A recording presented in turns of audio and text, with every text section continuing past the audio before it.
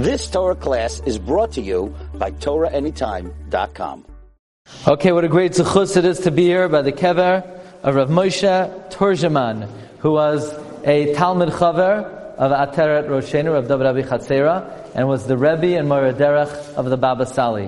What do we mean that he was the Rebbe and the Mora Derech? In terms of the Baba Sali's Kedusha and Precious, that he learned from Rabbi Moshe Torjeman.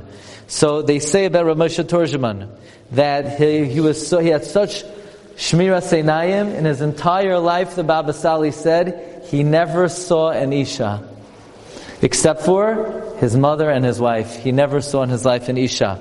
Now, the Baba Sali viewed himself as the heir, the spiritual heir, and the continuation of the holy path of Rav Moshe Torjeman. In fact, one time the Baba Sali went to Eretz Yisrael. Rav Moshe Torjeman called him, "Come back." And Baba Sali was machniah to all of the hadracha of Rav Moshe Torjeman. Zechusay Yagein Aleinu v'al Kol Yisrael. Amen. You've just experienced another Torah class brought to you by TorahAnytime.com.